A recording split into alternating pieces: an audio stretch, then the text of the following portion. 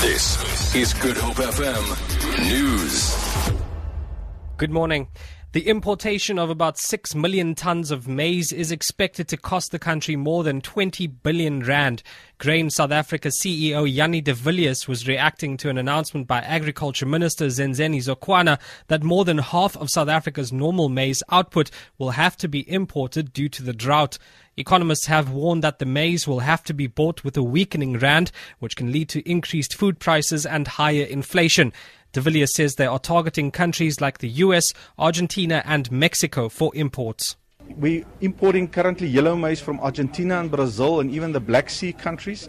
We are not importing from America at the moment. We're looking at only America and Mexico for white maize because it's not readily available in the world. No other countries are producing it. Given the current exchange rate and the current prices, you talk about, roughly 20 billion rand worth of imports. American hip-hop artist, actor, comedian and activist Yassine Bey has been granted bail of 5,000 rand in the Bellville Magistrates Court. The performer, better known as Mos Def, was arrested on Thursday.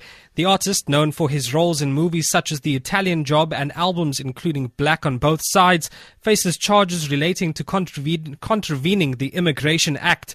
The artist's lawyer, Craig Smith, says there's a fair balance in terms of his client's bail conditions. Our client will have a few series of reporting conditions which we are comfortable with. It's not a particularly serious case at all. I'm sure we will dispense with the matter. In the meantime, our client has been released from custody, which I think is the right decision and it's in the interest of justice. So we're very happy with the outcome.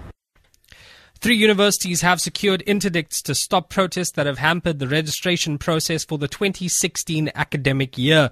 Wits University, the University of Pretoria and UNISA have battled disrupted registration since Monday as last year's fees must fall protests threaten to resurface.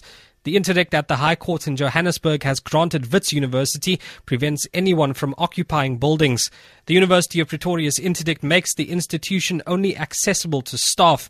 UNISA says it believes the EFF has been driving the protests.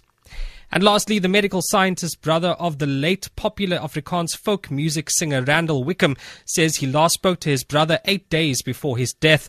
Winston Wickham says in their telephonic conversation he had asked his older brother to wait until he could travel to South Africa from the US in about 2 weeks. A memorial service was held in Stellenbosch last night for the 66-year-old musician. He died shortly before New Year's Day following his battle with prostate cancer. I was doing this work that I couldn't leave.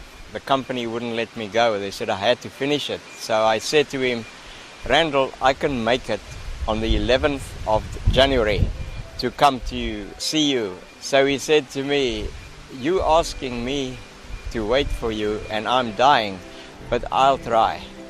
And I called him the second day and I said the same thing. He says, yes, I'm trying, but I'm dying. And that was my last conversation with him.